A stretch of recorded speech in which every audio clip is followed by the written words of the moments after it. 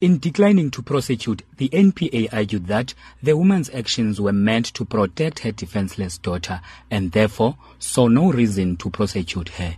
NPA spokesperson is Lubabalo Dada. The decision to withdraw the charges was based on a decision taken by the senior public prosecutor, who, after considering the evidence that was in the docket, said to her, declined to prosecute. That means there's no case against her. But we must mention that on Wednesday, the two surviving men are going to be in the same court facing the charge of rape.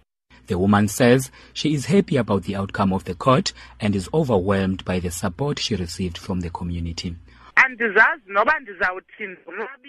do not even know what to say. I'm not sure whether I am happy or shocked by this decision. However, I am happy with the support I got from the community, even though I thought I was a loner. Now that I am seeing my community here to support me, I know that I have to rely on when times are tough. Following the first appearance of the woman, where she was granted bail, the community and various stakeholders have established a funding campaign to assist her with legal costs and other expenses. More than 100,000 rand has been raised. Her lawyer Buhle Tonise elaborates. Fundraising that was going on, that was specifically for trauma counseling, because the matter was being done pro bono in terms of the legal fees. We believe that will go towards the trauma counseling, because even though the matter might be withdrawn or the charges might be withdrawn against her, she still needs to undergo trauma counseling, because this rape case is still proceeding, and every time she has to go to court, probably be a witness in the rape case, she will still remember this incident or remember that she had once faced these charges. So she needs to be strong and prepared for that as well. The community has welcomed the court decision. We are happy, because that seems the government is giving full support behind of the women and children, especially on these days. South Africa is living in a violence environment.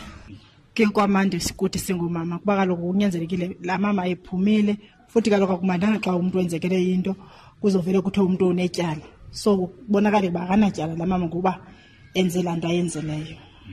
Siziva kamandi thina singomama kuyenza ukuba siyazi bana ngomso umuntu ongumama funeke ekhuselwe. Social Development MEC Nancy Sihlwai says her department will also intervene.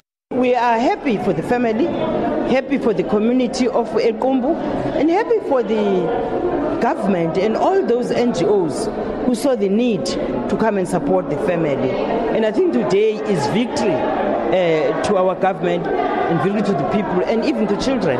But as I've said, we have a responsibility to go and intervene to the family that has got the boys that have created this trauma for the society.